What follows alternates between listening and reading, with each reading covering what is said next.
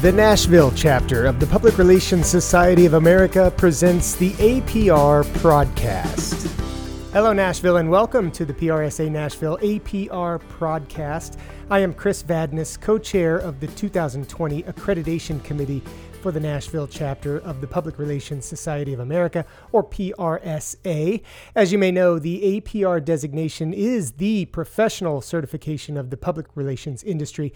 The acronym stands for Accreditation in Public Relations and is described as a test and a testament of professional expertise, ethics, dedication, and facility within today's dynamic PR and communications environment. The idea behind this limited series podcast is to highlight experiences and insights of accredited PR professionals in the Nashville area and hopefully provide inspiration and encouragement for APR hopefuls. I lead the Nashville chapter's APR committee along with Carrie Guyton. Carrie and I are available to answer any questions you might have about accreditation. You can find our email addresses at prsanashville.com/about/accreditation. I'll repeat this information at the end of the podcast, but I want to jump right into this because I'm excited today to be speaking with Kevin Trowbridge, PhD, APR.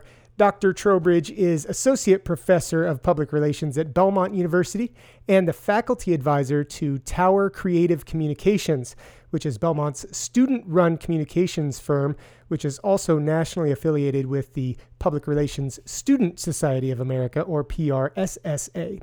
Dr. Trowbridge, thank you for joining us. You are a self-described practitioner turned educator. Tell us a little bit about your background and how that transition came about. How'd you become an educator? Well, first of all, thanks for having me on the podcast or the prodcast. I think the podcast is a great service for PRSA members and PRSA Nashville members. I've been a member of PRSA since 1999.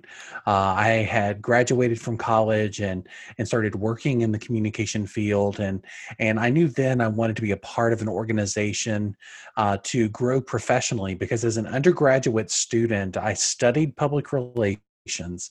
However, even as an undergraduate student, I don't think I really understood what public relations was. It's hard to describe, and I'm not so sure that's changed much in the sense of being able to describe it succinctly.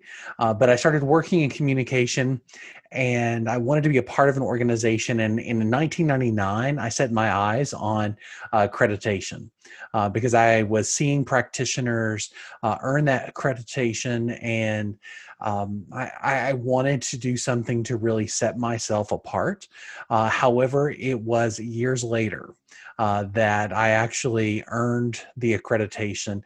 So to tell you a little bit about my journey in a nutshell, I worked in the professional field full-time for almost 10 years. And at that point, I really sensed a calling to return to higher education and teach PR full-time. But I didn't really know I was going to teach PR. I was thinking more some kind of communication. So I left a full-time job working in Washington, D.C., in fact, on Capitol Hill for a nonprofit association, and went back to earn my PhD because I knew that was a requirement. At that point, I thought, okay, my dreams, my aspiration, my involvement with PRSA would probably change. Because I didn't know what teaching PR would be like. But fortunately, after my 2 years as a doctoral student, I got a full-time teaching position, teaching public relations at an institution that encouraged my continued involvement with PRSA. But still at that point, I hadn't earned the APR. In 2011, I moved to Belmont University in Nashville. And being at Belmont, I was advocating for our students to continue their professional development after they graduated, and PRSA and the Universal Accreditation Board launched the Certificate in Principles of Public Relations, which is a certificate for entry-level professionals to really demonstrate that they have all of the basic knowledge, skills, and abilities to succeed in the practice of public relations. So I was, as a faculty member, coaching students and encouraging them, and they were preparing and taking the exam, passing the exam. And then it really occurred to me, I don't even have my APR. So that was the motivation that I needed. And I think in pursuing the APR, it's every person has a different reason for doing it. Some it opens up career opportunities and work opportunities. For me, it was much more intrinsic. I wanted to do it because I wanted to say that I had done it. I think that's a great point, that it's different for everybody. The motivation in seeking accreditation is different for everybody because everybody's different. Yeah. What do you think the value of the accreditation is to employers? Yeah, I think the biggest thing that it sets the professional apart. It designates that this is a professional who understands how public relations works, understands how public relations interfaces with all facets of the organization, and anyone can practice PR. Do the things that PR professionals do, but it really takes a professional to understand how to do it well, how to do it ethically, how to do it with all of the competing interests in mind. Certainly, you're hired by a client or an organization, but the role of the PR practitioner is immensely important, and as are a practitioner or professional in the organization, you're thinking about all of the individuals and the relationship that an organization has with its producers, with the consumers, but also enablers and limiters within the community, and bringing all of those ideas together to formulate and to advise and to counsel leadership within an organization. And an accredited PR professional understands that. So, what do you tell students and colleagues about the timeline for this, or about when is the right time for someone to be thinking about accreditation? Yeah, I think I even tell my students, many who have earned that certificate in principles of public relations, start thinking about APR immediately. Start looking at the process, understand the process, download the study guide and begin working your way through it. It doesn't hurt to read it a couple of times over and over because it helps you become a practitioner. And I think that's another benefit of going through the process, where the process toward accreditation, I think, is actually more valuable than the designation that you earn at the end. Totally agree. Yeah, that's just the icing on the cake, and being able to say I'm accredited, but the process that you go through to think about what is public relations, what are the theories and the models behind how we practice it. That tells us how we are most strategic. So I tell my students, start thinking about it immediately. And then when you've gained some experience, when you've been able to test those models and theories, not just have the knowledge about it, but you've been in experiences and situations where you can test it. Does this work? How does it work? Then it's time to start thinking seriously about applying to go through the accreditation process. Such good advice, because the study guide can be used for a seasoned professional to guide their study for accreditation, for which they may already be ready to take the test and to do the panel. But it also, and probably even more useful for a younger person or newer to public relations who is just getting started or cutting their teeth and looking for the right ways to do things, because there are a lot of great things in that study guide that are practically applicable to what we do every day. So I think that's terrific advice. Quick story, if you don't mind. Sure. One of my PR professional positions, I'd been doing PR for probably at that point 8 years, or maybe even 7 or 8 years. And I was challenged to do my very first strategic communication plan. Well, even after I'd been working full time for 7 or 8 years, I still didn't even know how to approach it. Right. So APR, the study, has great examples of those, but walks you through the process, research, planning, implementation, evaluation. I knew those things theoretically, but it wasn't until I got in the trenches and began to build this plan and having to present it to my organization's board of directors. The pressure was on, but the study guide helped me. Sure. And I think that's a great point too, because you know these things. In some cases, you know how you would attack a certain situation, but you don't know the best way to present it, maybe how to package it, how to make sure that you're covering every angle that you need to cover. And when you're talking to your C-suite or the leaders of your organization, it is really critical that you make sure you do speak in terms that they understand and that they value, and also cover all those bases. So I think that's a great point. You mentioned earlier communication theories and models, and you recorded a video for PRSA Nashville. Thank you so much for that video. We're going to put a link to that video in the description of this podcast, but talk a little about that video and who you think will get the most value out of it. Sure.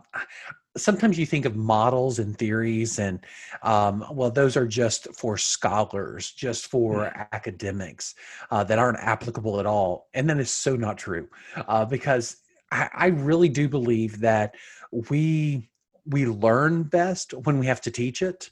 Mm-hmm. And so by digging into models and theories that explain the underside, the foundation of what it is that we do, we learn how it works. We learn what we can expect, and we're not just relying upon our gut. In public relations, I feel like many of us who are in it, our gut just tells us we should do this or we should make this recommendation. And many times it will work and it's great. But the theories, the models, understanding those give us greater confidence in making strategic recommendations to our clients, to others in our organization. So being able to talk about that, I admit I geek out a little bit about models and theories because I see them as so applicable to what we're doing every day, understanding two-step flow. And actually, before I started teaching, I had no clue what two-step flow was. And even the concepts of opinion leadership and how two-way symmetrical communication worked. But then I did understand the basics, but the models, the theories, those concepts give us a language that we can talk about and think about when we're designing and when we're planning and when we're implementing PR. Well, I think that's terrific. And the video is just really, really well done. We would expect nothing less, obviously, from you, but it is a really terrific video. So I encourage everybody to check that out. I think that's not just for someone aspiring for APR accreditation. To be clear, I think that every PR practitioner could do well to either brush up or learn something from that video. So thanks for that. As we wrap this up, I think I'd really be upset with myself if I didn't ask you about what you think is to come. So what do you think the future looks like for public relations practitioners? First of all, the future is bright. In the midst of all of the uncertainty, our businesses, our organizations, our society, the things that we are facing, completely unprecedented. Mm-hmm. But one thing that I am completely confident of is the importance, the role of public relations. We have seen how public relations has changed over the past, I'm going to even say in the past decade, mm-hmm. But even beyond that, public relations has morphed into something that plays a very important role for organizations, from corporations to nonprofits. And as it has risen in prominence and prevalence even, it's blurred with other related disciplines. And I think that's a part of the future. PR isn't what PR used to be. PR isn't just traditional media relations. Our information sources, our means of communication have changed.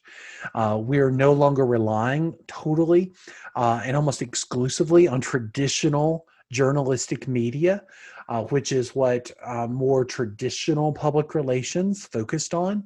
And that's how I was taught public relations. But now we're relying upon the relationships that we have the opportunities to build one-on-one and with communities, with tribes, with social media, and with personal media technologies that is unlike ever before. And when people have so many questions and concerns about an organization, what it offers, what it stands for, what it's doing, they are coming directly to the organization, and the public relations professional that's supporting that organization has a very key and important role to play. So our future's bright. There are many demands and opportunities for us. We just have to keep growing, and the accreditation process is a part of it. Ongoing learning is a part of it. And I'm excited to be a part of our profession and to be able to teach it at Belmont. There are so many things demanding and competing for our attention, whether it be in the workplace or personally, but investment in your own professional development is imperative. You have to invest, and I think PRSA Nashville is doing some amazing things to make that possible for professionals in Middle Tennessee. Kevin Trowbridge, PhD, APR. I want to thank you, sir, for a great discussion. This has been informative and a lot of fun, so thank you, Dr. Trowbridge, for spending this time with us. And that's a wrap on this edition of the PRSA Nashville podcast. Once again, I'm Chris Vadnais, co-chair of the 2020 Accreditation Committee for PRSA's Nashville chapter. If you're interested in earning the APR designation, committee co-chair Carrie Guyton and I are available to answer any questions you might have about accreditation. You can find our email addresses at prsanashville.com/about/accreditation. Thanks for listening to this PRSA Nashville APR podcast.